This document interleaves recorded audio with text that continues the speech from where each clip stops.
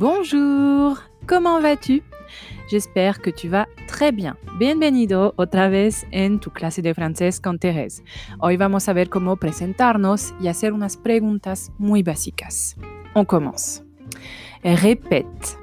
Bonjour. Je m'appelle Thérèse. Je m'appelle Thérèse. Et toi, comment tu t'appelles? Comment tu t'appelles? A ver, si entendiste lo que te acabo de decir. Bonjour, je m'appelle Thérèse. Buenos días, yo me llamo Thérèse. Et toi, y tú, comment tu t'appelles? ¿Cómo te llamas? Vamos a repetir otra vez y te voy a dar tips de pronunciación. Je m'appelle. Je m'appelle. Je se pronuncia con un sonido j que se hace con la lengua y los dientes inferiores y soplando aire. J, j, como si fuera hablando de un avión que se va a estrellar. J, ¿sí?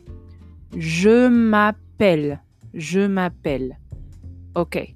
Et toi? Facile. Et toi? Comment tu t'appelles? Comment tu t'appelles? Otra vez aquí tenemos el sonido U. Y en comment, mucho ojo. Comment se hace con el sonido nasal en. Yo tengo una clasificación especial de las 16 vocales fonéticas del francés en mi canal de YouTube. Yo llamo esta vocal una vocal que se come porque es muy interior. En. En. Es como si fueras a comer una A. En. En. Comment? Comment tu t'appelles? Comment tu t'appelles? Si? On continue avec la nationalité. Pour la nationalité, tu vas dire « Je suis ». Par exemple, « Je suis française ». Je suis française.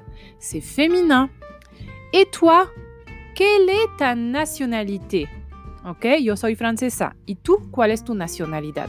Vamos a repetir. Je suis mexicain. Masculino.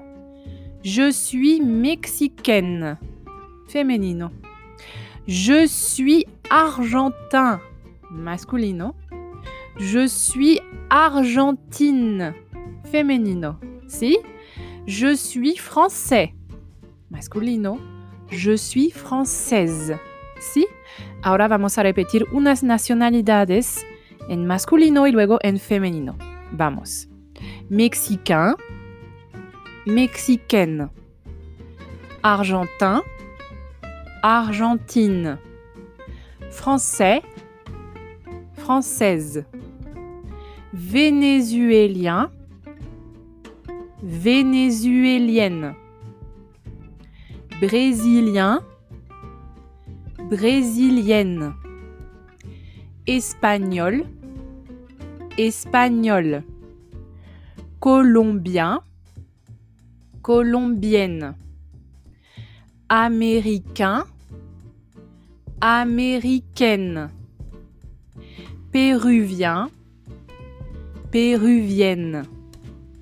Anglais, anglaise. ¿Ok?